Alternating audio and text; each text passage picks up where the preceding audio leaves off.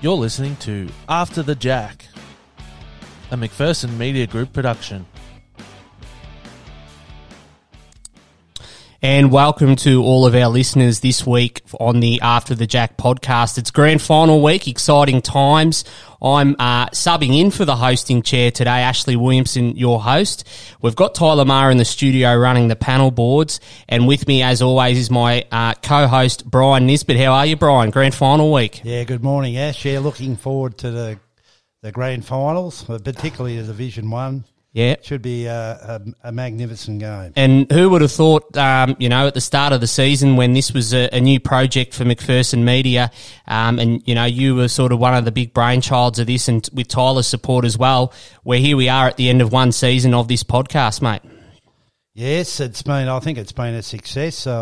I haven't had a lot of feedback about the program. What I have had has been positive. So, well, they usually say no news is good news. I'm sure we'd hear if there was a beef, but it's been great to bring bowls to our listeners and give a bit of promotion to the sport and the Goulburn Valley Bowls in general. And you've brought in the big guns this week, mate. I'll let you introduce our guests because we've got a cast of thousands in the studio. We're a bit scarce on microphones, but you have brought in the big guns for our grand final show. Yeah, thanks, Ash. Well, Bonanza Never Dies, the old TV show. Yep. Because I've got the answer to Bonanza, the Cartwright clan's here in full force.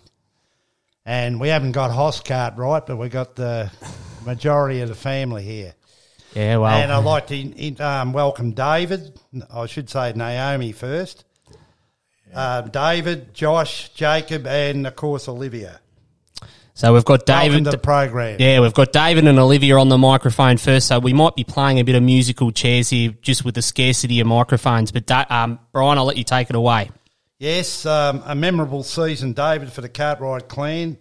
5 state events and 1 premiership to your sister Karen with East in the midweek Division 2 yesterday. Yeah, no, it's been a fantastic season for the family. The Cartwright name, I think Dawsey made mention of it on Sunday when they won the fours. He goes, all I needed was a Cartwright in the family and we were shooing. So brother Glenn's in the final of Div 2. Sister won yesterday in Div 1. So it's a fantastic effort. And also Connor and Mac are also representing in Shep Golf's team as well. So, yeah, well, we better not leave them out. Yeah, don't forget them. No, don't forget them. Yeah. On last Sunday, yourself and Josh team with Lee Farrell to win the zone men's triples at Hilltop, and Olivia saluted in the ladies singles champion of champions. That means a trip to Bendigo in May for the family, no doubt, to compete for a state title. Yeah, no, it's an exciting time, Brian. Look, we were probably disappointed in how we've gone in the last couple of region events because we're lucky enough to get through in a few of them, and it was mentioned in the paper that the GV had performed poorly, I suppose, in the state events. So we were lucky enough on the weekend that we got through in the triples and the singles. Libby bowled extremely well in the singles, and the girls got up. The Shep Park girls got up in the ladies triples, and the boys in the men's four. So we clean sheeted it on Sunday, which was a mighty fine effort. Yeah, look, I don't think that criticism's real fair, to be honest. We know the Central is probably a couple of pegs below the Murray and then the GV. But there's some good bowlers in the Central, and when you get the best combination in any discipline, you're going to be up for a battle. Well, I don't think it's any disgrace to lose to anyone from the Murray, even the Central. When you pick the 4 best bowlers out, they're normally going to be pretty competitive, aren't they? Well, I think the reality is if you're winning a state title in any competition at any sort of grade or region, it doesn't matter how big it is, and if you're at that level, well, you've beaten some quality teams along the way, and then obviously you get to that point. I'll probably throw a bit of a thing there that the first game we played was the pairs. I think Josh and I played the pairs. Libby played the singles. I think Libby won her first game. No disrespect to the lady she played. I think she won at 25-3, was over in about 12 ends. Had to sit around for 2.5 hours before she played her next game, which I think is just ridiculous. Josh and myself played, I think we played 27 ends in an 18-end final. We killed a few ends, and we killed them. And then was to back up in 15 minutes, turn around and play the next game. was a stinking hot day. Yes, No one that played the early game that round backed up and won the second game. Yeah. Yeah. You know, that's a point that hasn't been raised. And I should recall when I went up to 1U last year when Daniel Nichols played, and we had, well, there was 2 or 3 events there that day, and someone had to sit round for, I think the lady who won that day against the Central had to sit round for about 2 hours before she played the next match. Well, it always makes things a bit difficult, I guess, when there's 3 and someone goes through with the bye and has to wait. Yeah. And I just think, why couldn't it be a sectional thing? You know, Play each other once. Yeah, something to discuss. Like, I'd feel pretty disappointed if I was Central and I had to travel, you know, a couple of hours. You turn up, you play one game, and you go on, see you later. Yeah. You know? And Liv obviously playing singles. How does that affect your rhythm? Obviously, you've got all the bowls, so you play a quick game, and then you have to wait around. How long does it sort of take you to regain your form and your rhythm after waiting for so long?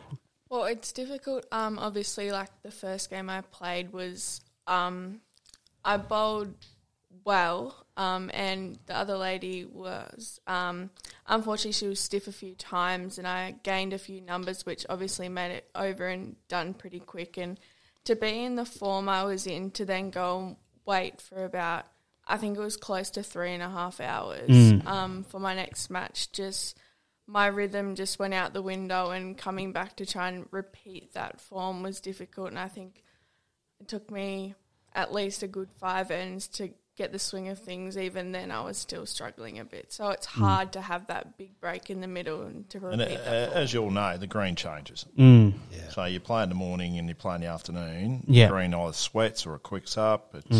It is a big change. And that take no disrespect away from the players that play in the afternoon. Like we played Suddy in the pairs. Yeah. And they bowled unbelievably well. Yep. Yeah. No disrespect to them at all. I just think the event needs to be looked at. Well, Yeah. I mentioned it a couple of years back that I don't think Central should be Central haven't got the quality of players or the competitiveness to compete in the end of season games. I think it's a bit of a joke, really. They've got Division 3 players. That's their Seymour VRI, they're the top side, and they played Division 3 up here and couldn't win a pennant.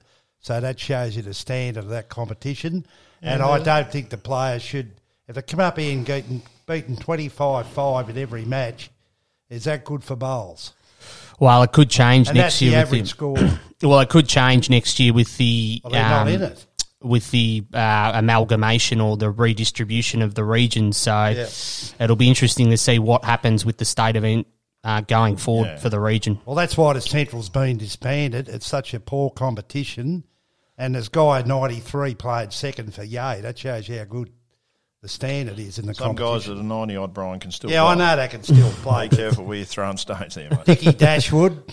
You know. No disrespect, Dickie, if you're listening in. And, Well, and the yeah. Central girls one. Like, Yeah, you know, the triples or the, Yeah, no, there's some good No, I'm a bowlers. bit harsh probably, but that's the way Yeah, I you are, see Brian. it. That's the way I see it.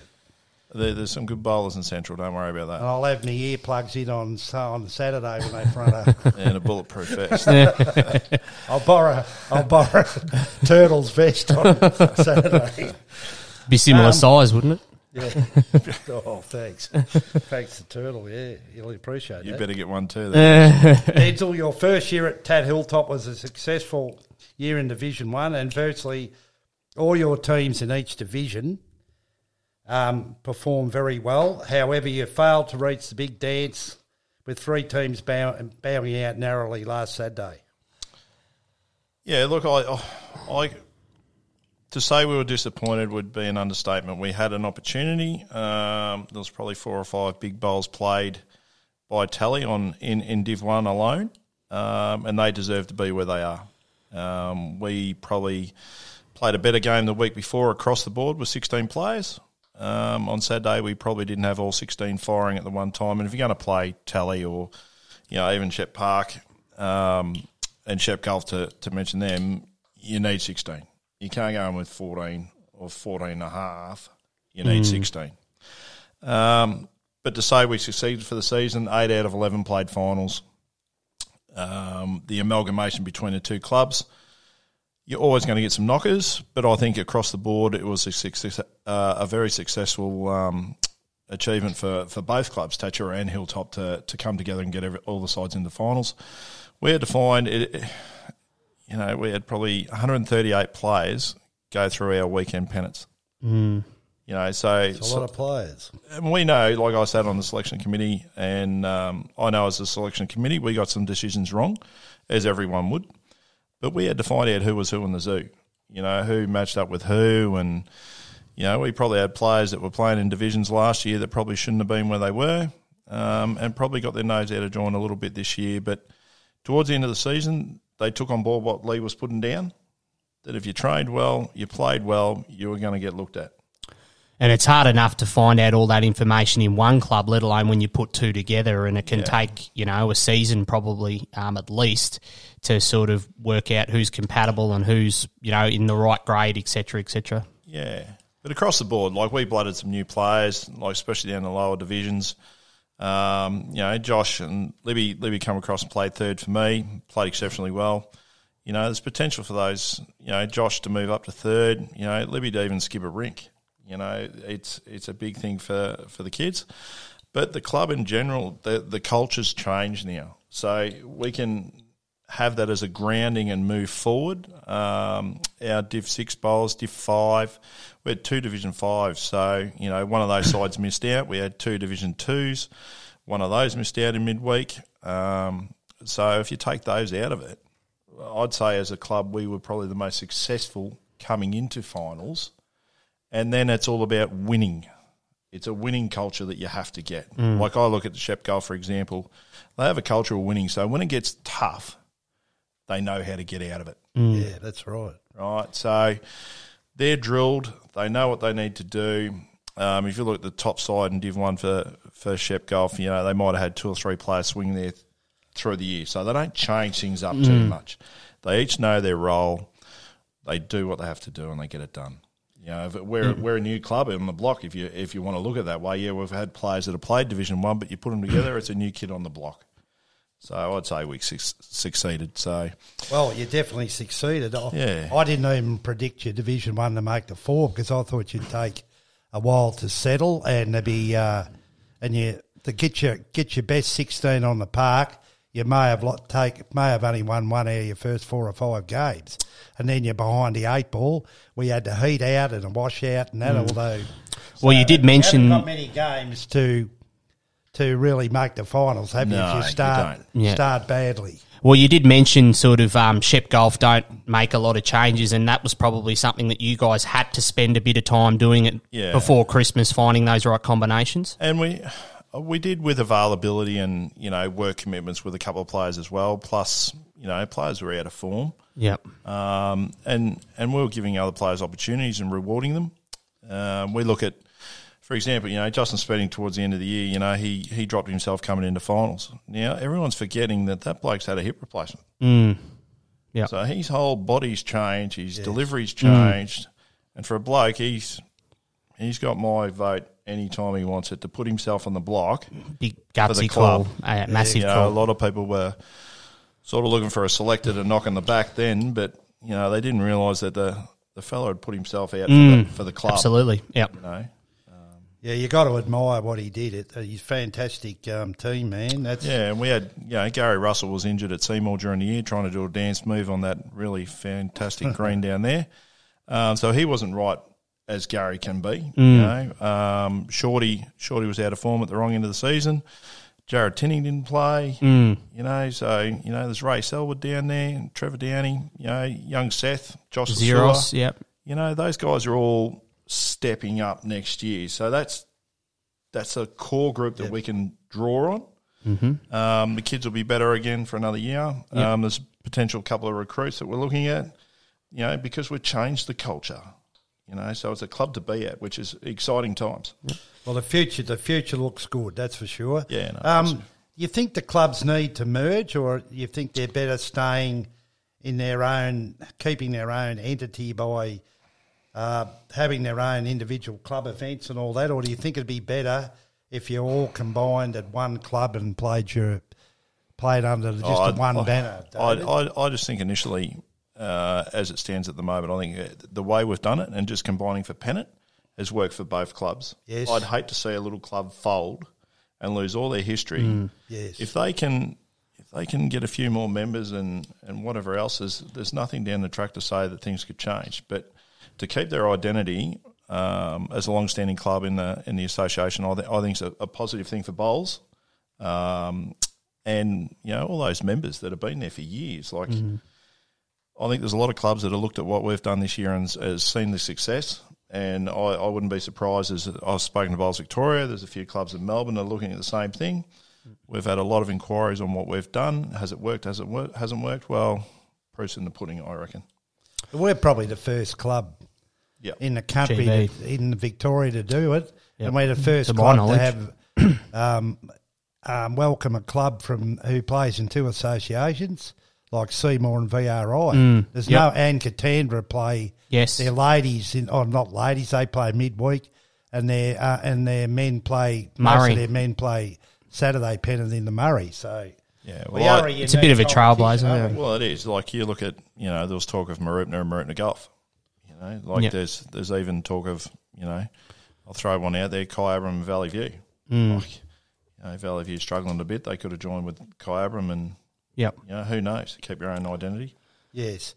Look, it must be very satisfying, and to you, David and Naomi, and you must to have such great. The kids have performed so well and got so much ability. You must be very proud of their achievements and their meteoric rise in GV ranks.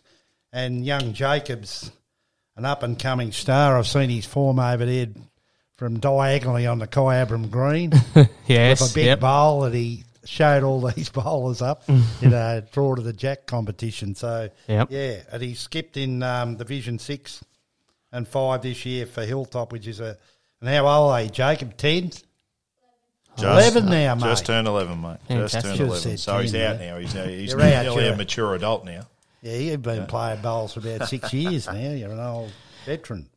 So talk about what that's like, David. Obviously, bowls is a unique sport where you can obviously play with your children for a fair period of time. I mean, obviously, footy and cricket probably more than footy, but it's a unique sport where you can have the whole family involved. And what's that been like for yourself and Naomi the past few years? Oh, I probably can't say enough. I'm proud every time I walk out there and they're in the uniform and playing bowls, watching them or playing with them. To have that opportunity, I'd be lost without them, I'd be honest. Yep. To watch them grow as players and as young adults, actually, has been a credit to probably Naomi more than me because I've been working, so she's done a power of work with the kids. But I think them being around the senior bowlers, like at Kai, watching myself play and being involved there, they know the rights and wrongs of the game. Yeah. I think bowls is a very good leveler for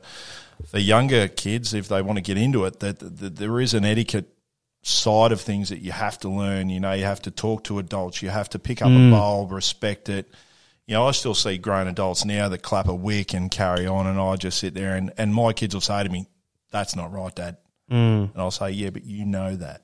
You've been taught the right way." It's the social skills that you pick up that's more important than the wins and losses at the end of the day, really. Oh, yeah, it is. And I still use the line, I think it was Greg Schilling told me one day, he said, learn how to lose the game because you're going to lose more than you'll ever win. And that's what I've taken to my kids and passed it on. And, it was not long ago that somebody said to me, he goes, "Oh, you're a bit harsh on your kids. There's an opposition player." And I said, "Well, you know what? When I'm bowling, they're not my kids. They're Division 1 bowlers. They earn the right to be here, so they get treated like everyone else.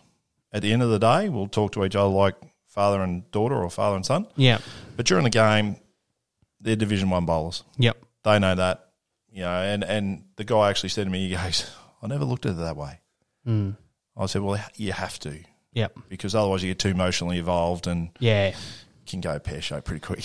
Well, I know the same playing club pairs with my dad and playing pennant with my old man and that sort of thing. Well, I shouldn't say old, but you can get emotionally involved at times because, obviously you have a relationship that goes further than the game that you're trying to play. So, question for Olivia, and we've got Josh in the hot seat now. if you were playing a pairs game with your dad, so mixed pairs or men's pairs, and your dad's on the mat and he needs to get shot on the last end, would you rather back him to drive or draw to get the shot? Olivia? How big's the target? Wow, good question. See? He's got 2 foot to draw, or he can put the jack in the ditch. I'd back him to draw. Draw? Front knocker. Yeah. Josh? Whack it, yeah. And Dave, same question for you. If you were playing pairs with Liv, would you back her to drive or draw with 2 foot? And same for Josh? Draw with Libby, no brainer. Yep. And Josh, either way he's bowling at the moment, draw. Draw as well, yeah. Yeah. Yeah. You know, he's come a long way with his draw game, and that's probably credit to Lee this year. He's been put back on the mat leading at the moment. Yep. In the last couple of games, and his draw games come on leaps and bounds. Yeah, and, absolutely. He played a tournament on Monday, at Stanhope, and I was alongside him, and there was probably 4 or 5 heads that I seen he would have whacked. Yeah. He would have claimed, just let's start again, but he actually backed himself to draw it within a foot. Yep. And got him 3 out of 4 times. Yep. So that's the development that I see that the kids have taken this year, which has made them overall a better player. So yeah. It's a credit to both of them. And the little fella, he doesn't mind a whack either. Yes. But he actually drew a few on the weekend, on Monday, which is pretty impressive for a young fella. Yeah. Well, I think we're saving the best till last, so we'll have a bit of a chat to Jacob and Naomi, and we'll talk a little bit about their games. Dave, Tat Hilltop this year, the first year as the merged entity. So obviously the season before you were at Tongala, and then the season before that you're at Kyabram. So sort of your third club in 3 years. How's the transition been, and is this Tat Hilltop somewhere you see yourself sort of settling for the foreseeable future? Yeah, well, it was before I left Kai, there was a potential move probably 2 years before that to go to Tony. Yeah. It was only Greg Schilling that kept me there for another couple of years in the coaching role. Yep. And then we parted way there, and I went back to Tony. I always said to Tony, if I left Kai, I'd give them the opportunity to go and play with Tony, and thoroughly enjoyed it. Look, I had a ball over there, and we played finals, and we were probably stiff not to make the grand final there. Then the opportunity come up with a job at Hilltop, and I was playing midweek there to help them out while I was working there last year. Yep. And then the kids moved across.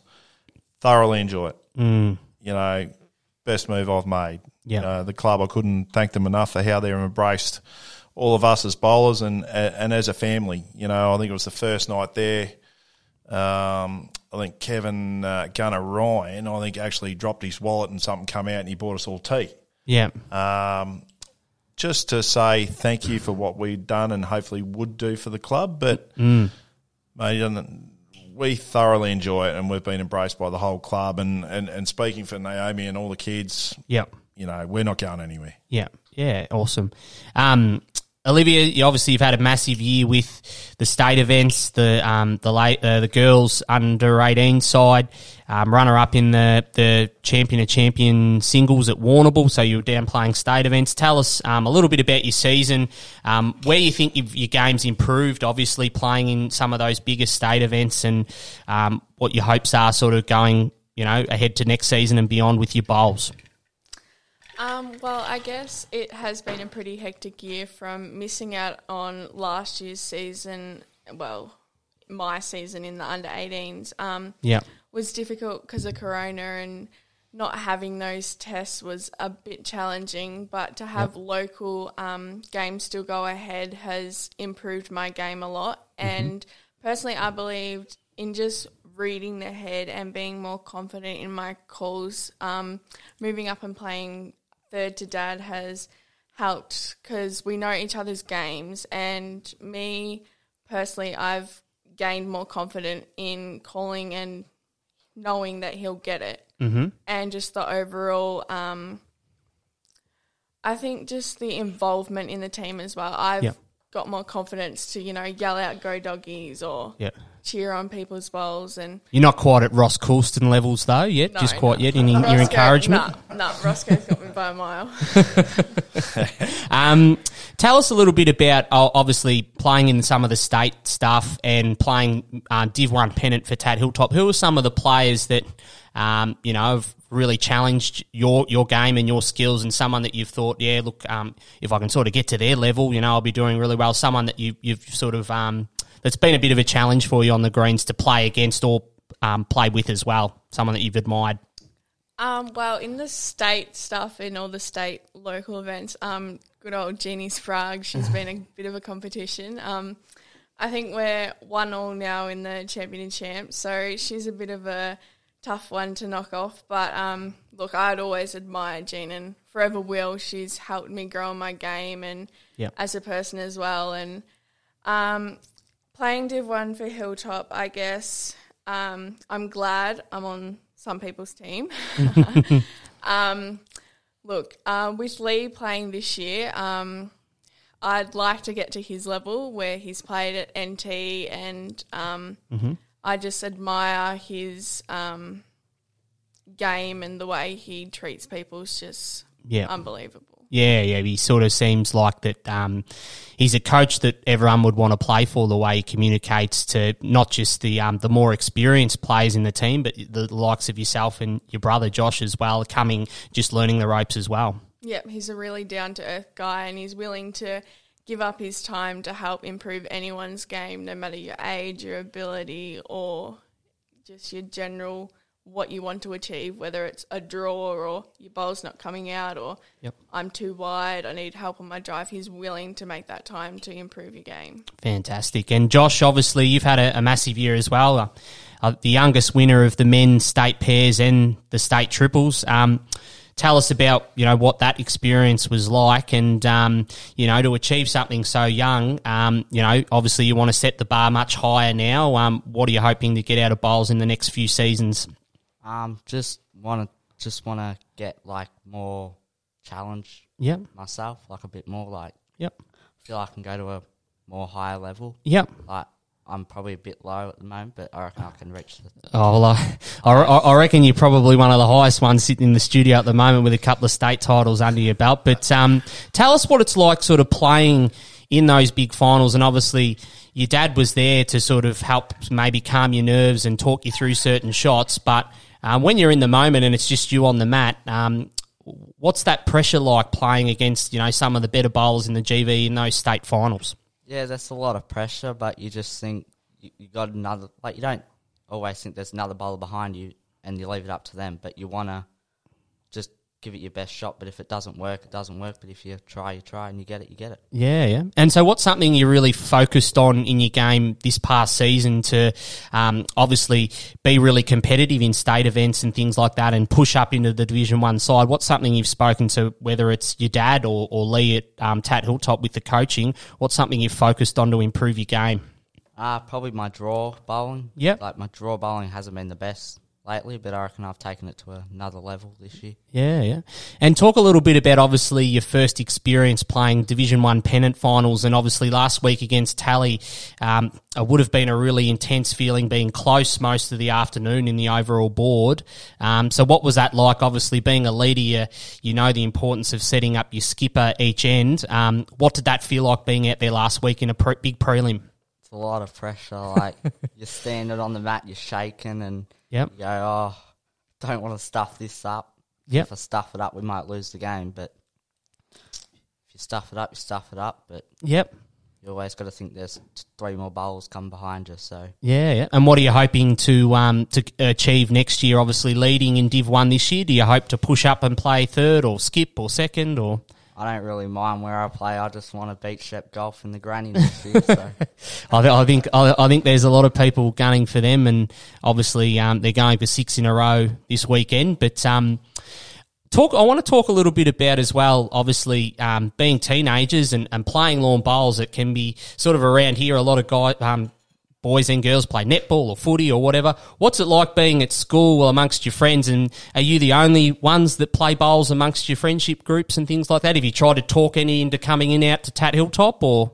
Nah, a few people play bowls, but we got school bowls coming up in a couple of weeks. So I think there's about 15 kids doing that. So tell us a little bit about that as well. The Kai P12 college was successful recently. Yeah, we're the primary school. Yep. So I look after those. We went through and won our section. So we head off to Swan Hill, I think. Yep. So we had Jakey and Charlie Boswood and that from Kai, and we had a couple of kids from school. You know, that they're the kids that don't get picked for football. They're the kids that don't get picked for cricket or tennis. And to see them develop, like in 3 weeks or 4 weeks I had them for, and to pick up a bowl and say, well, the litter ring's on the inside, to actually get into the game going, if I roll that bowl out, what do I get? You know, the growth you see in those kids is amazing. And then, you know, we've got the secondary schools coming up. So put the list up and Josh comes home and he goes, you wouldn't believe it, there's about 16 names up there already. You know, where last year we only had 2 sides. I think this year we're going with 4 or 5. Yep. You know, so, and that's on the back of Libby and Josh. You know, they've seen the success that, you know, the kids are having, and they're looking outside of football and cricket because maybe they weren't big enough to get a game of footy, or, you know, bowls ain't that bad. You know, the night bowls, the Wednesday night bowls where the music's on and people are having fun and dressing up and everything. Yep. It's more attractive. The BPL's made the game more attractive. It's quick. It's fast. So, you know, the kids are looking for it. You know, so I think Bowls Victoria and Bowls Australia need to be patted on the back for that. And the clubs that embrace it are seeing the rewards of the kids playing. And well, I think they can be the biggest advertisement for the game because, you know, obviously kids talk and they're there. They see each other every day at school. So the word of mouth can really make it grow in a hurry. So, well, talking to JT at Tawny last week, he said I had to have 2 sections. So we run one at Tongala and one at Moama because there were so many kids entered. Yep. You know, at primary level. So he said it's just amazing what the Golden Valley and the country regions are doing with junior bowls. Yeah, fantastic. We might get Jacob into the hot seat, so either Olivia or Josh can exit, and we'll get the main show. Should we call him, Dave? Naomi can move in. And Naomi as well. Yes. Yeah, you better get the boss on. Yeah. Oh, yeah. But while we're getting them in the chair, we'll just cut to a quick ad break from our loyal sponsors. After the Jack is brought to you by the Shepparton Bowl Shop. For all your lawn bowling needs, visit Lee and Chantal Wakenshaw at 101 Friars Street, Shepparton, or phone 5821 1556. After the Jack is brought to you by the Shepparton Bowl Shop. For all your lawn bowling needs, visit Lee and Chantal Wakenshaw at 101 Friars Street, Shepparton, or phone 5821 1556. All right, we're back on board, and we've got the next contingent of Cartwrights in the hot chair, and we've got young Jacob Cartwright, who has just turned 11 and is the next protege in the family. Jacob, can you tell us about your involvement in lawn bowls? How many years have you been playing for? 3. And can you tell us a little bit about your season, because you were skipping in Tat Hilltops Division 6. Tell us how your rink went throughout this season. Yeah, a bit average. A bit average? Yeah. Who was in your team? Mum. Thanks, Jake. A bit average. I wouldn't be surprised if there's not much dinner on the table for you. So tell us what skipping was like. What's the key to being a good skipper? What have you learned about that role? Just keeping your team interested in the game. Yeah, keep staying nice and positive. Yeah. Yeah. So, and when you're a skipper, do you prefer to, if you need to get shot at the end of the end, do you prefer to drive or draw? Mostly drive. Drive. And what are you accurate or? Yeah. Yep. Sometimes. Yes, we've upset a few of the opposition when he's been driving, so he doesn't need to drive when he's that age. And go, well, yeah, he does. Yeah, yep. And who taught you how to drive accurately? Who's been your biggest coach sort of in your career? Dad. Dad?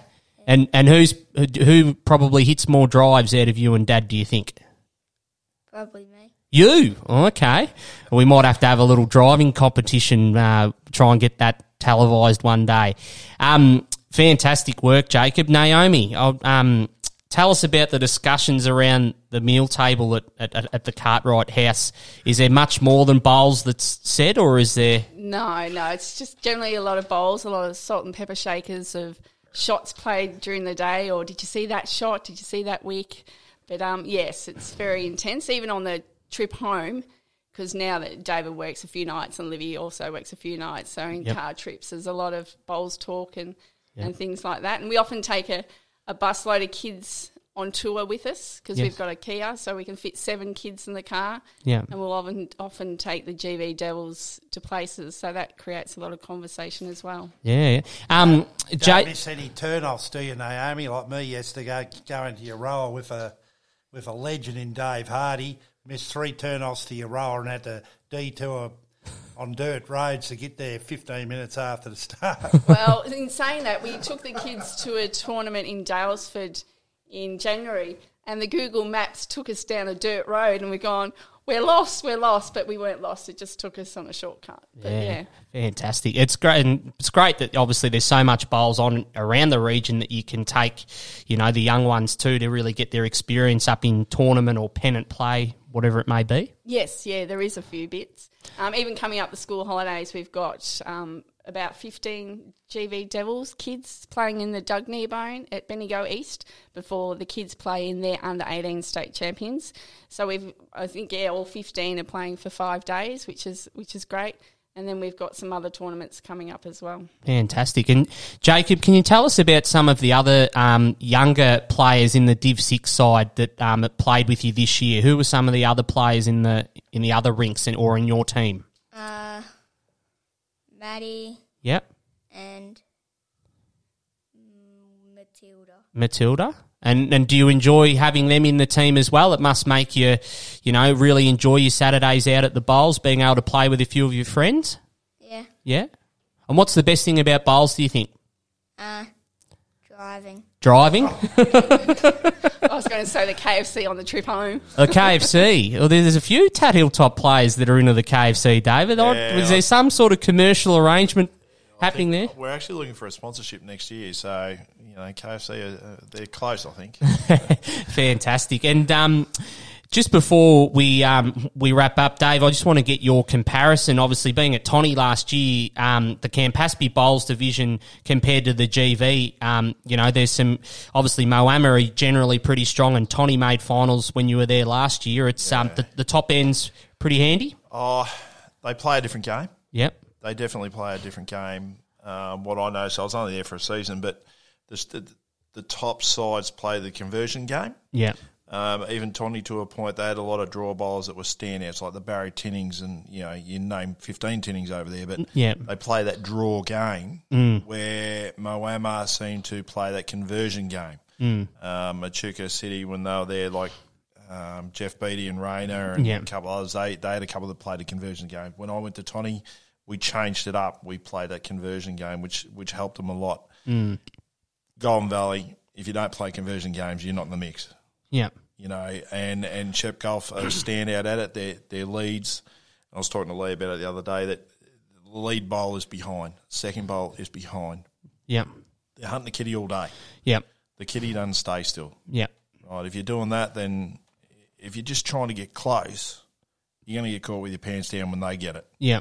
Because there's 3 or 4 waiting all the time. Yeah.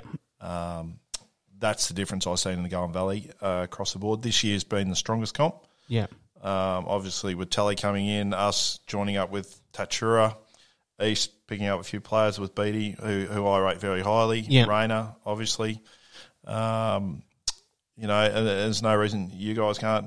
You were there again this year. Probably a disappointing side would be Kai. Not getting there a couple of games. Yeah. But again, there's nothing to say they can't take that next step. Yeah. So the competition sees pretty good. I don't know how it's going to work next year if Shep Golf, win Div 2. Yeah. That might throw a whole new look on things. Yeah, yep. Well, I mean, obviously, they've still got one more to go, and Maroopta being the fairy tale story of Division 2. But, and again, as well, with the Murray amalgamation thing as well might create a different outlook for the comp. Well, it will too. And, I know there was a lot of guys apparently at Shep Golf this year that played for that opportunity to win 6 in a row. Yeah. If it does happen, do they stay next year? Well, I think sort of maybe there might have been talk after 4 that they might have gone to 5. I guess you keep winning, and it's hard to leave a winning side. That's right, exactly right. So getting on to the grand final before we let the family go, your tip obviously played both sides throughout the year, played Tally last weekend, Tally v Shep Golf. What are your thoughts on the grand final this Saturday? Who's going to win and why? I'm not going to say a winner, but I'll say the best front end wins. Yep. Back end, I think they're both very strong. Mm-hmm. But the front end is where you're going to win that game. Yep. If Tally's front end can deliver, they can match it with Shep Golf. Yep. Then that'll go a long way. Then it'll be either, Mitch Sidebottom trailing Kitty like he did on the weekend, or Robbo playing a bomb. Yeah. Dawsey and Audrey the week before play 2 bombs. Yeah. Whoever plays that bomb at the right time at the crucial end of the game will win. Yeah. But the front end dominates the outcome. Yep. So you're tipping it'll be as close as the first final, sort of less than 10 to 15? You'll know after 10 ends. Yeah. Yeah. After 10 ends, you'll know who wins it. Yeah. Okay. Interesting. Naomi, have you got a tip before? Probably Shep Golf. I reckon Shep Golf will win, yeah. But Tally played some pretty big bowls on the weekend, and if they can do that, it's anyone's game. Yeah. We'll just do a quick straw poll around the studio. Josh has gone for Tally. Olivia? In the middle. She's tipping a draw. We'll come back next week. And Jacob, lucky last. Shep Golf or Tally? Golf. Golf. So 6 in a row. Fantastic. Do we know we're playing at Shep Park? Carpet or grass? Grass. It's on the foundation green. So causing a bit of conjecture, which we'll touch on a bit later on in the show. But obviously the venue was decided before Christmas, and it's got, obviously the last 2 finals have been played on grass, and they've opted to stick with that method. So, both sides have got to play on it. So hopefully we get the spectacle that, we probably got in the qualifying final. The green will probably be slightly slower than a Stanhope or a Shep Golf, but that's all we can ask for. Yeah, it'd be disappointing if it wasn't. When you've got venues like that proved that the best bowlers will perform. It took that sort of chance out of it. Yes. And you can see both games are close, Shep Golf and Tally. Yep. Both good draw bowling greens. Yep. Shep Golf last week was sensational. Yep. Close game. Yep. I'd hate to see the final not ruined, but just have a dirty look on it if it's not. A bit of chance or luck come into it, yeah. I'd be filthy on that. Yeah. And I think, look, That's no disrespect to Shep Park. Nah, that's if right. It had been another venue, the same. And they've put a power of work into their greens. Rob Thorne and his greens committee, it'd be commended on. Obviously, they knew they were having the grand final a long way out, and they've put a power of work in recent times to get them up to a grand final standard. And obviously, these are the best 2 sides. They were 1 and 2 on the ladder, and we just want to see them go toe to toe in a really tight struggle all afternoon, and the best side come out on top. Well, I hope the green's fantastic. I never played on it all year because you blokes want to play on that carpet all the time, which obviously gets you guys to finals. But yes, I don't think it helps you when you get to the pointy end. Yeah, look, we've sort of touched on that on the show, and it's probably Park's Achilles heel. If we're to take that next step, we need to really start playing on quicker grass throughout the season to get used to it when the whips are cracking in the bigger games. It's and it just went to show our first final, and obviously last week, on real quick greens, that's when the best sides come to play, and the better draw bowlers can make it happen. Yeah, no, absolutely. Fantastic. Well, thanks for making the time to come in. Obviously, all the whole family. We really appreciate the support for the podcast and being able to hear from everyone. Just before we go, yes, can I just have a little advertisement for a tournament? Yes. The GV Devils have a fundraising tournament on Sunday, March the 21st. It's a twilight tournament. Okay. 4:30 for a 5 p.m. Bowl off. Yes. So it's a disco theme. Dress up. Yeah, dress up, teams of 4. Positions. Yep. If you want to check out the Goulburn Valley Devils Facebook page, it's not on the GV Facebook All page. for a good cause. Yes, just to help the kids get some funds to take them to state and different tournaments. Absolutely. Otherwise, if there's any sponsors out there that would love to support the kids, we'd love to have them on board. Any raffle prizes or anything like that, please let us know. Fantastic. Yeah, all right. Thanks for letting us come in and have a chat. No dramas, and all the best for congratulations on the season you've had as a family, and all the best at Tad Hilltop for the future to come. Yeah, no worries, guys. And congratulations on what you do with the show. I know it's been very well received across the Goulburn Valley, and it's a credit to all you. Much appreciated. Thanks very much, Dave and family, and good bowling at Bendigo, and I hope you enjoy the finals, even though you're not in them. Thank you. After the Jack is brought to you by the Shepparton Bowl Shop. For all your lawn bowling needs, visit Lee and Chantal Wakenshaw at 101 Fryers Street, Shepparton, or phone 5821 1556.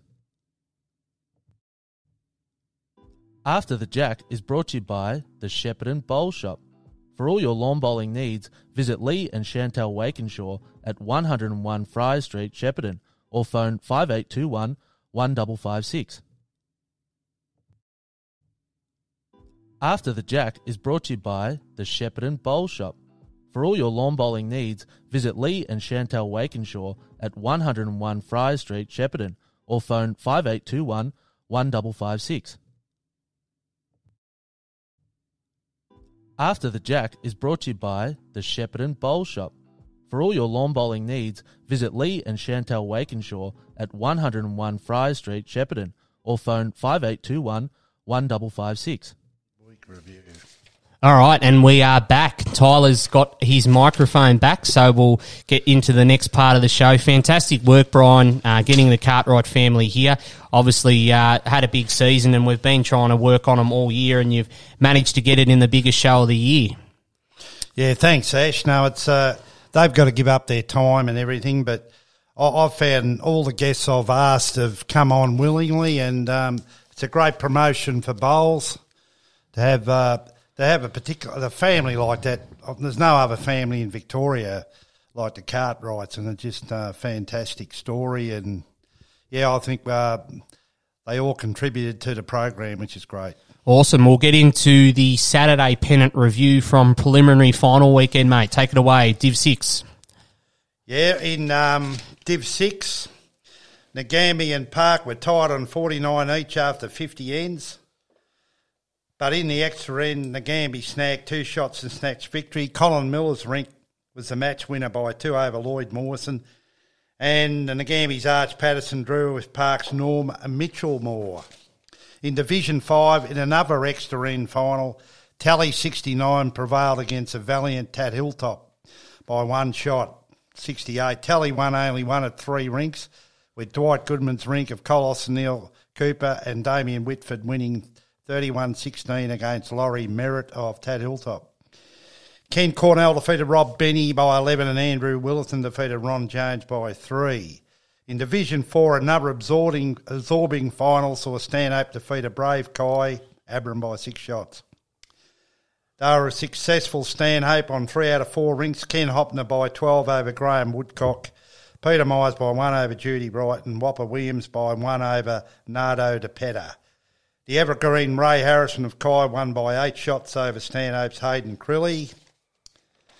In Division 3, for the second successive week, Maribna Golf were involved in a pulsating final and finish. It took 2 extra ends to decide the encounter, and when the dust settled, Maribna Golf finished clear by 2 shots across the 4 rinks on the second end replay.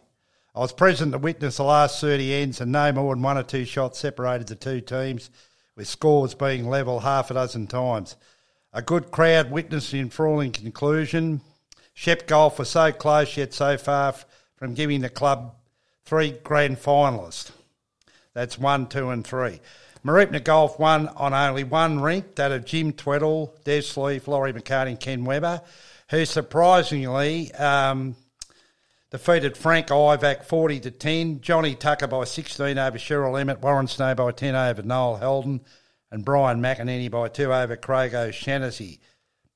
A significant turnaround for Jim Tweddle's rink as he was beaten by about 20 shots by Max Hammond of Seymour the previous week. So a week's a long time in bowl. Yeah, you can go from chocolates to boiled lollies quickly, all the other way as well. Yeah, boiled lollies to chocolates.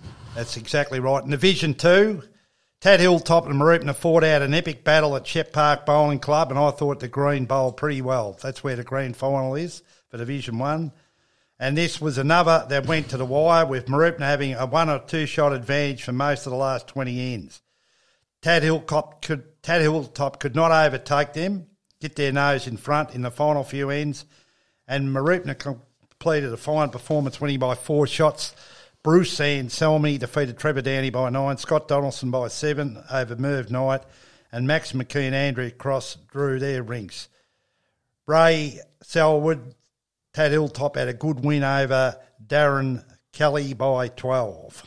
I told you the boys would make the grand final. You've been potting me all season. No, I picked them. I didn't pick them the first week, but no. The fairy tale's on. Good afternoon also, boys. Good to be on the show. Thanks very much, Tyler. In Division 1, another tremendous final that had everyone watching in suspense after 50-odd ends when Tad Hilltop hit the front after trailing all match up until then. After 12 ends, tally 14-8, 24 ends, Tad Hilltop led 2019. After 32 ends, tally 36-25, 36 ends, 41-25 to Golf, and they led 47-35 at Smoko. Peter Lasser, Tad Hilltop inflicted Mitch Sidebottom Tally's second final loss in a row, 27-22, and Russell Locke managed to hang on against the resurgent Mark Ryan's rink 19-18. Brett Gunning's rink of Mick Hanna, Tom Goodman and Guy Madigan defeated Tad Hilltop coach Lee Farrell by 7, and Matty Robertson defeated Denzel Cartwright's rink by 5.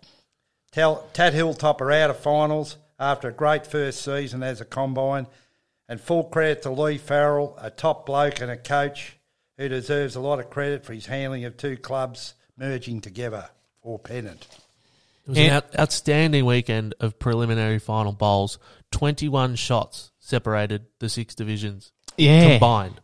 And it's been amazing how many finals across midweek and Saturday in the first couple of weeks have gone to extra ends. Like, you might be lucky to get one in, say, two seasons, but we've had a couple on the same weekend, which is, just goes to show the tightness of some of the comps in the GV this year. For sure, and the double overtime in Div 3, obviously outstanding. Very would have been very exciting for the fans, but pretty nerve-wracking for the bowlers. Denzel Cartwright probably wasn't the person to ask, but I guess we can discuss it now. Do you reckon Lee Farrell will coach Tad Hilltop next season and make the commitment to come down from Darwin again? And Jock Hicks likewise? I believe he will. Yeah. You believe? Yeah. For sure, I would say. Yep. Yeah. No, I spoke to him yesterday and he was very excited and looking forward to coming back next season. Although he was already on the way to Darwin as of this weekend, I believe. So yeah, look, it is a massive commitment that he's made. To come down from Darwin. I think he has got his caravan at Tad Hilltop Bowls or Hilltop Bowls Club, and so it is a big period that he's down here for, and obviously the weather's much different and that sort of thing, and Jock Hicks came down after Christmas, but certainly if they could have those 2 for all or half the season, and then as Denzel said, they've got a couple of recruits that they're targeting, so they're certainly on the build. They certainly are. No, look, they couldn't afford to lose him, and I don't think East Shep can afford lose Brett Reiner either. I hope him and Beattie stay. If they want, you can't afford to lose any top players, particularly after the impression they've made. The same with Lee Farrell and they're so hard to get, aren't they? They are. Like, good bowlers don't just grow on trees or turn up to a club. You've really got to work hard to get them, and sometimes it can be multiple years. Like Lee Farrell was here maybe 3 or 4 years ago, and 3 years ago. Yeah, 3 years ago, and then they've worked on him, kept that relationship and got him back this year. So, well, that shows you what Denzel said, David Cartwright, what a great club Hilltop are, and you don't come all that way. I mean, he was appointed coach, but Jock Hicks and Louise Hicks and Lee's wife, Catherine have all come back. So it must that's a great fillip for Tatura Hilltops Bowling Club. Who do you reckon they might be targeting? I know David well enough to say he wouldn't mention the names, but what do you think they need based on what you saw on Saturday? Well, I've got some breaking news, but do you want me to hang on to it to the end of the show? I reckon I should. Yeah, all right. Well, I've got a couple of names that I reckon they might be targeting. Billy Hatsey, is that the... Well, could be, yeah. Yeah. Okay, well, we'll go into the midweek review of grand finals, and Brian can sit on his little bomb that he's going to drop on the last podcast of the season. Midweek review, grand finals from Tuesday just gone. Division 5, Kai caused an upset when they downed the favourites Katandra West at Shep Golf Bowls Club by 9 shots, 1 rink each. John McFadden's rink won by 18 over Marie Ash, and that was the match winner in the overall scheme of things. Top skip for the season, Fiona Rourke of Katandra West, won by 9 over Robin Barrett.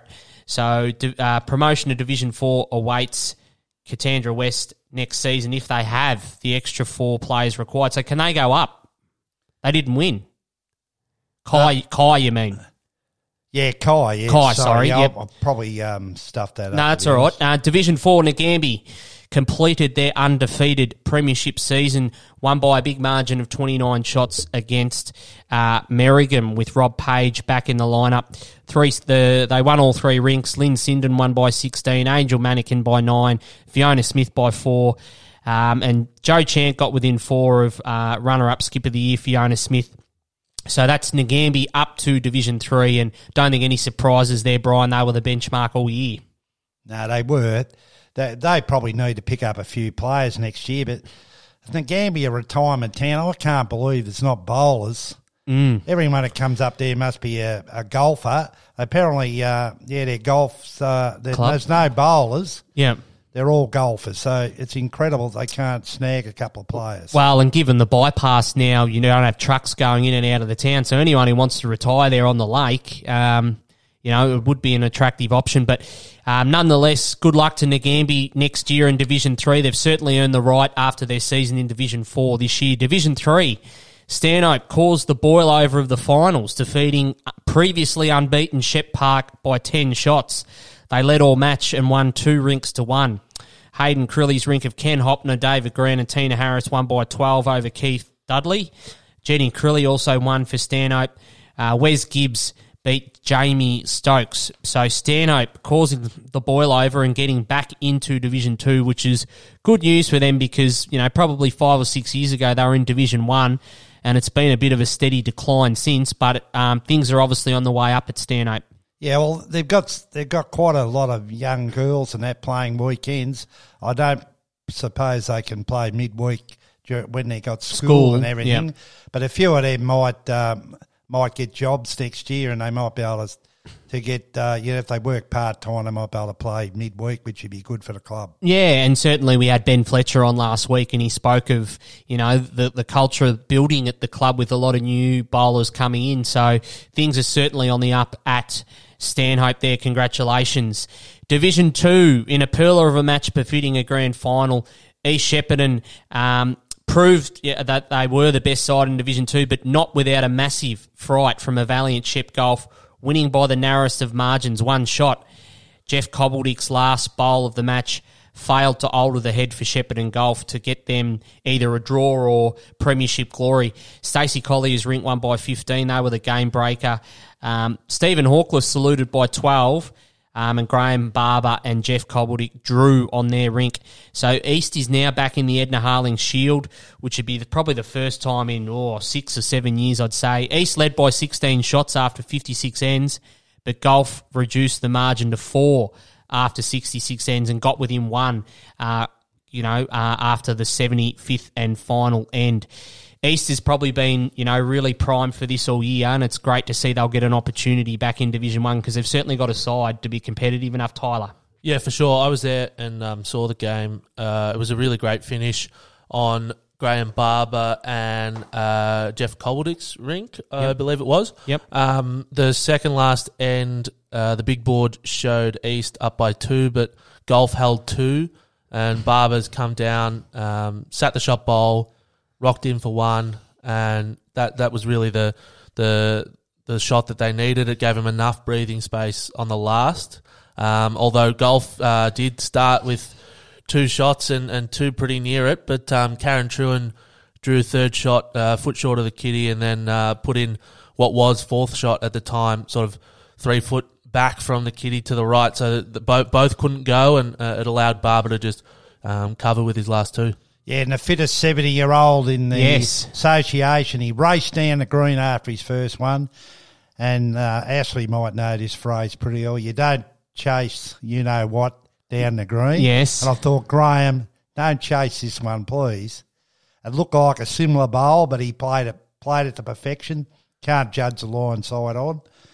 And he sat the bowl out like Tyler said and jumped about 6 foot up in the air. It's a wonder he didn't injure himself on the way down. Yeah, and the crowd just went absolutely mad, and that was a match-winning shot. There's no doubt about it. Well, he might be on one of those next Toyota ads with the "Oh, what a feeling," Brian jumping 6 foot in the air there. But he's certainly passionate about his bowls, Graham, and he's had a fantastic season. Congratulations to him too. Absolutely, and East Shepparton back in the Edna Harling Shield next year, certainly deserved premiers in Division 2 after their season this year. Division 1, Shepparton Golf completed their three-peat of premierships when they reversed an 18-shot qualifying result, winning by 20 shots against Shepparton Park, winning 2 rings to 1. After 26 ends, Golf led 23-16. After 45 ends, Golf was up 43-12, which in that case I probably would have said game over. 58 ends, 55-37, and finally they won 75-55. Graham Myers won by 14, Robbie Betson won by 6, Graham Waddell drew with Die Hands. Die Hands is rink trailed by 8 shots, 9-17 after 19 ends, but fought back to snatch a draw. But certainly it looks like Golf, the big time moment again, Brian, and they had all the answers, and Shepparton Park would have been bitterly disappointed with that result. Yeah, they would have been, but when you look at it, Golf had 10 men opposed to four. Yeah. So 10-4. I mean, but they managed to get the job done in the qualifying. I don't think you can use that as an excuse, Brian. They beat them by nearly 20 shots in the qualifying final. So all you can say is the men played better than the ladies in the final. That's not anywhere near what you can say. I don't think it's a gender issue. What are you going to say? It's not a gender issue at all. All right. It's a boxing bout, and round 6 or 7, Parks, put Golf on the floor, and they weren't expecting them to come back in round 12. But as Golf does in midweek and weekend pennant, they just they knew when to put the foot down, and they really killed the contest before it had even begun on Tuesday, and in a grand final. They were able to go on with it. My theory is, I won't change it, that they won because they had more men, and the men were better bowlers than the ladies they played against. All right, it may not have happened in the qualifying, but it went to the most crucial match of the year, the grand final. All right, well, we'll agree to disagree on that one, but I will agree with you on this. A good crowd witnessed all three divisions midweek pennant grand finals on beautiful free running greens. Credit to Ken Sutcliffe and his great team of helpers over there at Euroa. And Euroa ladies did a fantastic job as usual with their lunches. So well done to everyone involved in midweek pennant grand finals, either playing or organising. And that is midweek pennant for another season. Congratulations to all premiership winners. Yeah, congratulations all winners. And I hope if you can, you get promoted next season and you can have a chance of winning in a higher competition. All right, well, we're down to the main event. Well, we shouldn't say main event, but the last part of the show, the Saturday Pennant Grand Finals coming up this Saturday and Sunday. Okay, we'll kick off with Division 6. Nagambie won the right for another crack at Seymour VRI at East Shep. The carpet won't worry either side, and being undercover is great for the players. Now, they wouldn't have experienced this. I mean, it's a great setup out there, and be a nice 14.5 second green for Division 6. I think it's ideal location. You'll see a very good game. Gary Bester went well in the qualifying final, but he will find if he draws Arch Patterson's rink a different proposition. If they match up, and Colin Miller will probably extend Jane Wilson in the VRI's other skipper. VRI have been the benchmark all year, and I feel they have the edge and experience and talent to win. Yeah, look, I'm going to go with Nagambie after their confidence boosting tight win in the prelim last week against Shepparton Park. I'm going to give them a chance at causing the upset in the grand final. Nagambie for mine too. Okay, my old side, and I'm going against them anyway. Weekend Division 5 grand final. Tally have survived a tough battle against Tad Hilltop to earn a grand final spot where a confident Mooroopna Golf awaits them. They have not met this year due to heated out in round 4 and COVID out in round 13. That's uncanny. It is. Yeah. Talia match hardened, playing right through, and this will give them an advantage, which Ash will agree with, in a tight contest. Lee Wakenshaw is Marupna's go-to player, and if he comes up against Dwight Goodman, it'll be well worth the trip to watch this match. It will be exciting as if these two meet, obviously. Rob Benny, Colos and Bob Jarvis and Ron Jones have the experience, whilst Bill Malins, Ken Maud, Mark Tweddle and Brenda Broughton will match them in that aspect. My tip, Tally by 8 shots. Yeah, I tend to agree with you as well. I think it is unbelievable that they've missed both opportunities to play each other this year. So the first sort of 20 or so ends will be crucial to see who can get the jump. Tally, match hardened, as you said, playing every week of the finals. I give them a slight advantage. I think it'll be another tight one, maybe 5 shots in it, and I'm going for Tally with Jimmy Guthrie or Peter Killer Brady to be crucial for Tally Garupna. Yeah, it's Tally for me. I think it's pretty crucial that they get up into Div 4, no matter what happens on Sunday. I think going into next season with a 1, 3 and 4 is much more appealing, and I think they will get the job done. Very good. Division 4, Avenel meets Stanhope at East Shepparton Outdoor Rink. They haven't met this year due to a washout. How's that? Another 2 teams that haven't met. Yeah. And they will never have met on carpet before. So this will be a different experience.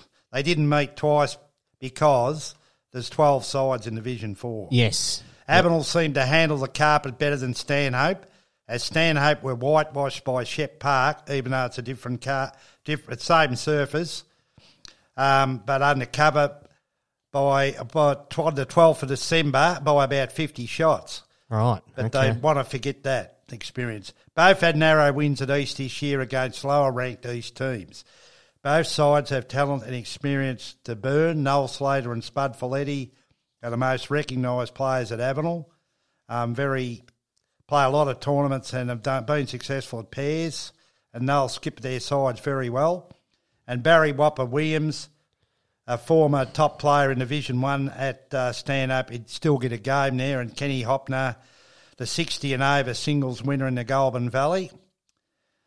So they'll be Stanhope's main hopes. Whoever adapts to the carpet earliest will get an advantage, and I predict this will be Avenel, who will then proceed on to victory and the pennant flag. Yeah, I'm with you here. I think Avenel sort of is a few weeks out from finals, looked to be the side that was building the nicest to claim the premiership in what's been a fantastic Division 4 competition all year with how tight the ladder's been. But they've sort of been the one that's jumped ahead of the pack in recent weeks, and I think they'll cap their season with the premiership. And I'm with you. Whoever, Whopper Williams, is he been skipping? I think he has, hasn't he? Yeah, he has. Yeah, and, if he draws Noel Slater or Spud Folletti, that contest could decide the grand final, but I'll give Avenel the slight advantage. Stanhope for mine. I think they'll work off the momentum gained yesterday in their midweek premiership and be able to push that forward with a lot of support on the side of the greens and get the job done. Yeah, good point. Division 3, Marupna Golf, in another pulsating finish for the second week in a row, prevailed after not 1 but 2 extra ends, and will probably have a similar scenario against their opponent this week in Seymour. Seymour rely on Max Hammond's rink heavily, but their other rinks need to lift if they are to defeat Marupna Golf in the big one. Jim Tweddle's rink was sensational in the preliminary final, and will have gained huge confidence after 30-shot rink win. I think it'd be good if he went up against Max Hammond again. A bit of payback there, hopefully. Cheryl Emmett's rink has to find another gear this match if they want to stay in the contest. And it might be good if they slow the game up so poor old Cheryl isn't the last rink to finish like she was 2 weeks in a row. Don't put much pressure on her rink. Seymour have the edge with their skips and thirds, so Marupna Golf's front half will have to set up the heads for their thirds and skips if they are to be successful. My tip in a close one again, Seymour by 8 shots. Seymour for mine. I think this is really important for them as well to move up into Div 2. Not that I've had it officially confirmed anywhere, but I think it'll be pretty important in deciding where the rest of their sides fall as the central disbands and they fully come across. So if they can start from the starting point of Div 2, that'll be helping the club a lot. And I think I think they will have enough to get the job done. Yeah, look, certainly full credit to Seymour for making the Division 3 grand final because 2 or 3 years ago they were in Division 1 and they were relegated down to Division 2, and then last year they were relegated down to Division 3, and it can be a slippery slope after that point.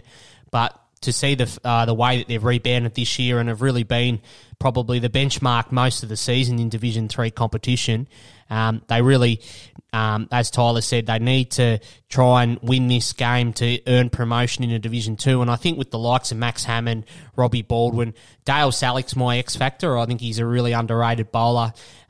Looking out for my fellow left-hander as well. I think he can go a long way to helping Seymour's cause. And I think, with that top end, I think they might just have a bit too much firepower for Mooroopna Golf. So Seymour for mine to get back up into Division 2. Well, we're unanimous on that one. Division 2, Mooroopna has earned the right to challenge favourite Shep Golf for the flag and have a bigger incentive to win, as they will win automatic promotion Division 1, where Shep Golf does not want to be promoted, obviously.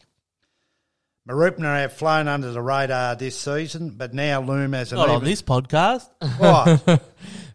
Tyler's been the number one ticket holder of the bandwagon all season. Well, Ashley and I reckon they've flown under the radar this season. Yep. But now loom as an even money chance to win the Big Nance.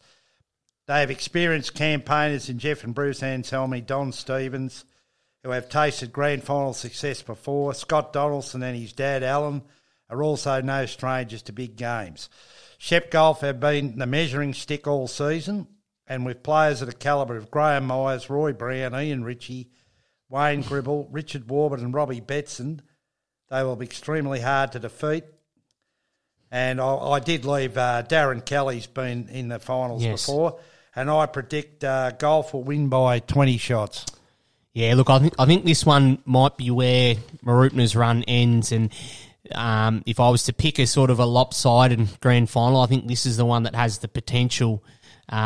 I think Shep Golf probably expected to be facing Tat Hilltop in the grand final again because they were the only side that beat Shep Golf throughout the regular season. And I just think with, their class of, the likes of Graham Myers and Roy Brown's been the skipper of the year, I just think their overall depth from 1 to 16 is a little bit greater than Mooroopna's, and I think that'll carry them a long way. I think they'll win comfortably by 25 plus. I'm not going to jump off now, but as I touched on last week, Mooroopna's a side that in a lower division has those rinks that can pop off on any day, but in a grand final against a Shep Golf side that really is Division 1 standard, you really need to be on it across all rinks, and I just don't think I think it's susceptible to a golf side getting a real hold of one of the rinks. Yeah. But I'm still going to tip Mooroopna because I would love to see them promoted. Yeah, and especially the way Shep Golf plays the game, just with their voice and the way they support each other across the green. I fear over 100 ends, that could become a bit like a tidal wave, especially if they get momentum early. That just becomes like a tidal wave across the green, and that could just overwhelm Mooroopna altogether. So it'll be interesting to see how it plays out in the first sort of 15 to 20 ends. Yeah, I think that's when the game will be won or lost for sure, Ash. Well, this Division 1 now, the top two sides have made it into the grand final. Shep Golf undefeated this season, and the newcomers Tally Division 2 premiers last season.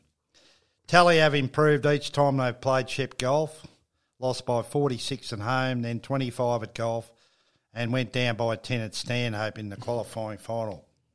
They did lead for a considerable time in the qualifying final, only failed the last hurdle. Mitch Sidebottom doesn't lose two on the trot very often, and he will be hoping his rink reverses that trend in the big one. Brad Orr, the big show, loves to perform on the big stage, and his opponent will have a huge task to curtail his performance. Orr has been best on ground in about 3 or 4 grand finals, probably in succession. Out of 5 wins, Gunnings Rink was good against Tad Hilltop and will need to maintain that form to stay with golf. Robbo is also a big game player and his experience will be invaluable to Telly. Rhino also has had plenty of grand final victories and seems to rise to the big occasion. Dawes and Gribble lost 3 games between them for the season and will be a difficult challenge. Ferguson, probably underrated, also has had his best season as a skip for golf and will be confident of beating anyone he draws. I selected Tally pre-season as the champions and I believe they know what they have to do. With more pressure on Shep Golf to make it a record 6 wins in a row, an unbelievable record. And I'm going for Tally by 8 shots. I spoke to Brad Orr today, and no, they're very well aware of what they have to do golf, and I think Tally does come into it with a bit less on their shoulders. They've obviously been promoted from Div 2 last year, and making this game was probably the aim, if not publicly, but certainly personally, I would feel that this is a game that we've been talking about for 18 months, really. Look, I think it's the grand final the competition probably needed. As much as it was disappointing for the team that I play in Shep Park to fall at the first hurdle, and we had Denzel and Olivia and Josh in here, and as much as Tat Hilltop wanted to make a grand final in their first year as the merger, the big interest factor, I think, leading into the season was Tally's promotion from Division 2 to Division 1 and how they would fare, obviously after taking all before them in Division 2 last year and sort of cruising to the premiership unbeaten, how they would use that top-end talent and how they would go against Shep Golf going for 6 in a row. So I think we've got the blockbuster grand final matchup that we all hoped for. Just before I give my analysis on the game, it's quite interesting that both clubs have been told, Brian, that the Shepparton Park Foundation Green that the grand final's on is unavailable to practice on until Friday, which I know it's the same for everyone and it's fair, but surely they're entitled to have a bit longer preparation than that on the green they're playing on. Yeah, I would have thought they'd let them have a practice on Thursday. Well, that's generally when the pairs is played down at Shep Park, so you can't. Is the green not going to be used? Well, I think they close the greens for the Vic Open. This is a very important game. I don't think it would have hurt for Shep Park to have, but the jackpot pairs is finished by the time they train. Yeah, so they could go in the afternoon, couldn't they? Yeah, Is the jackpot pairs been cancelled? I don't know, but I think it's in past seasons when we've had grand finals that say your Rower or Stanhope, I'm pretty sure they'd be all out there having a practice on a Tuesday, Wednesday or Thursday. I think they've been a bit tough on them, not letting them on. I would have said Thursday, fair, give them nearly a week to prepare, but they should have been allowed on the green Thursday evening at least. Yeah, so, hopefully it doesn't become a factor, but I just know, the way those two clubs prepare, they like to get to the surface that they're playing on and practice either as a full 16 or in their rinks and that sort of thing. So, I just hope that it doesn't impact the standard of bowls that we see on the Sunday. Well, they did try on Sunday morning to have a practice. And on Monday, I believe, with the public holiday, I know a couple of Tallygaroopna players who are keen to have a role on Monday, the public holiday. So I'm not sure what the reasoning is behind it, but you would think you'd want the competing players to maybe even have a role on it and sort of let the greenkeeper know what the speed's like, or not give advice or anything like that. Tell the greenkeeper how to do their job, but at least say, I think it's running really good and that sort of thing. So it's going to be a big secret until Friday. Yeah, well, hopefully, both sides have got to play on the green, and like I said, Rob Thorne and his greenkeeping crew have put a power of work into making sure that it is up to grand final standard for the showpiece game of the season, and I think.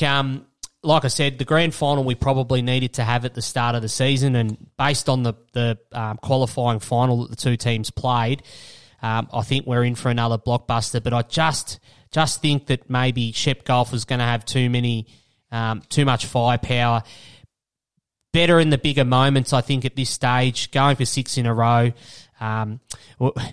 It'll be interesting how the cards fall. There's always interest in a Brad or Mark Ryan matchup for obvious reasons, given they're won premierships together at Mooroopna and Shep Park and won Vic Open pairs and all that sort of thing. I don't think it worries them too much anymore. It's probably more us boffins commentating on it and that sort of thing that find the intrigue in it. It's more of a media blow-up, I think, these days than anything between clubs or players. Yeah, but certainly, they're probably the two figureheads for both either opposing clubs. So you want those two players to draw each other and provide the best contest possible. Yeah, I'd like to. That'd be the ideal matchup. Interesting though, you mentioned Mitch Sidebottom, their best performing rink all year's lost his 2 finals, and I know he's primed to turn that around on the big stage, and he does love the big stage. And Brett Gunning's rink was probably the suspect rink going into the finals, and has won his 2 rink contests. So it's amazing how the fortunes can change come finals. Yeah, well, I spoke to Mitch today, had a coffee with him at his new house out in Kyalla. He's parish. He's very relaxed. He's, I'll tell you what, I've never seen a guy more relaxed going into a grand final. I think they got a lot of confidence.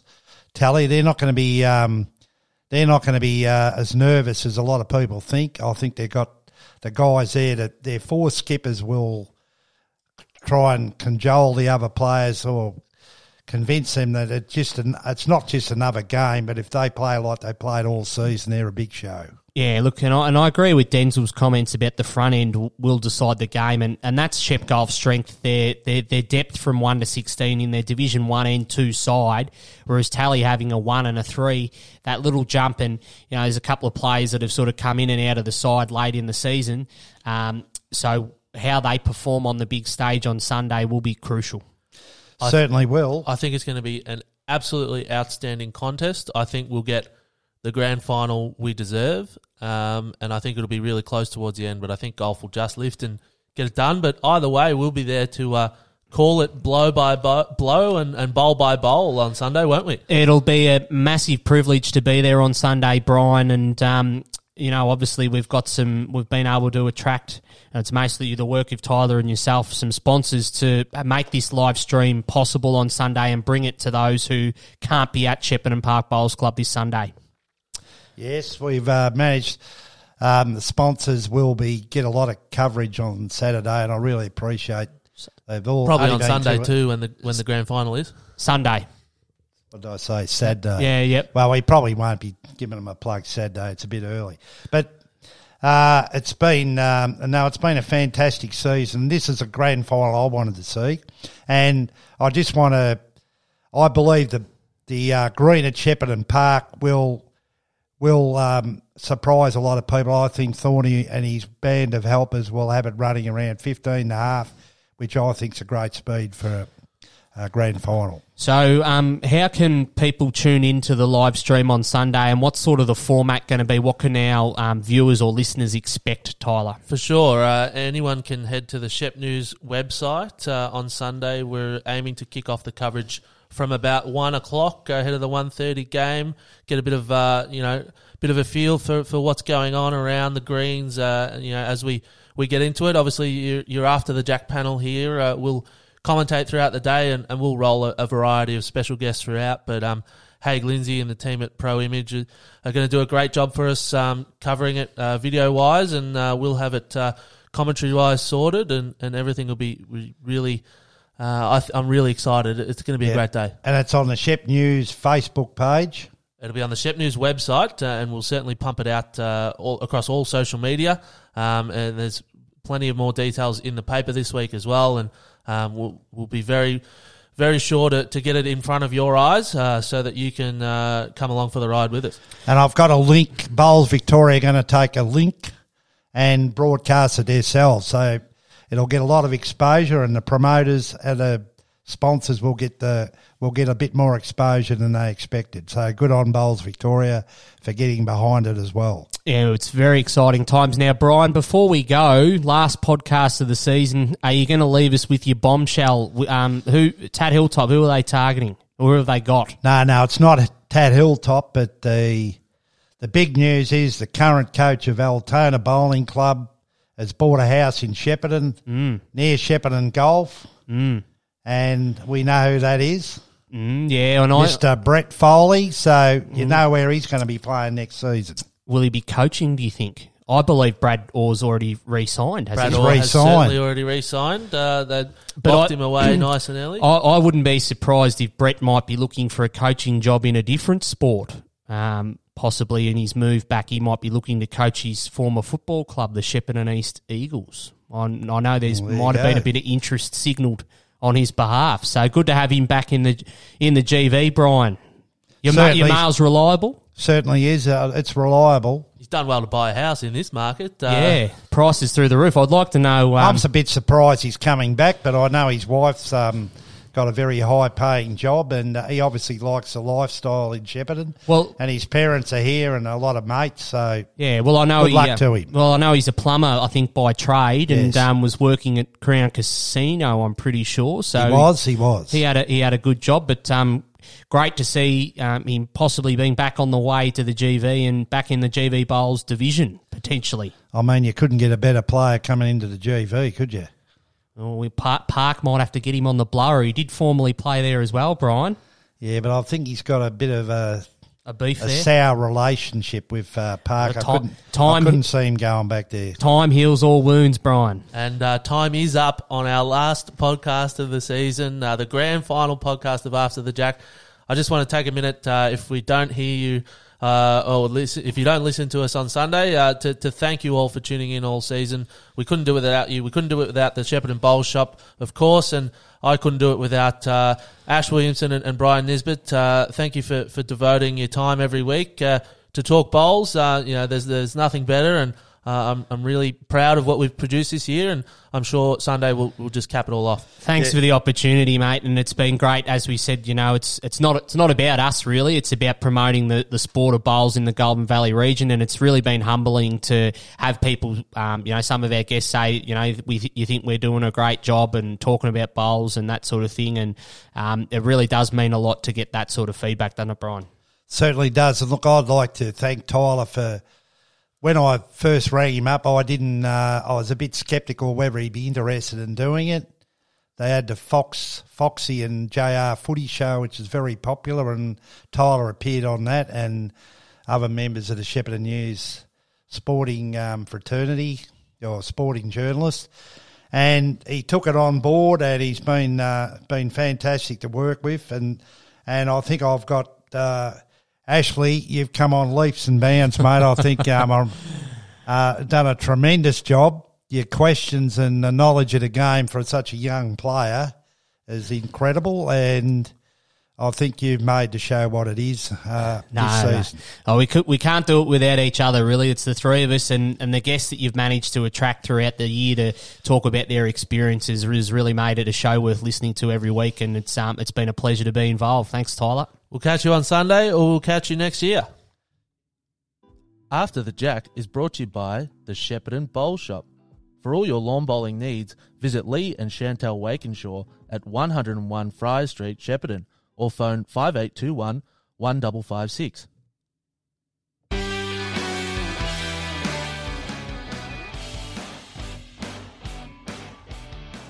That was After the Jack, a McPherson Media Group production.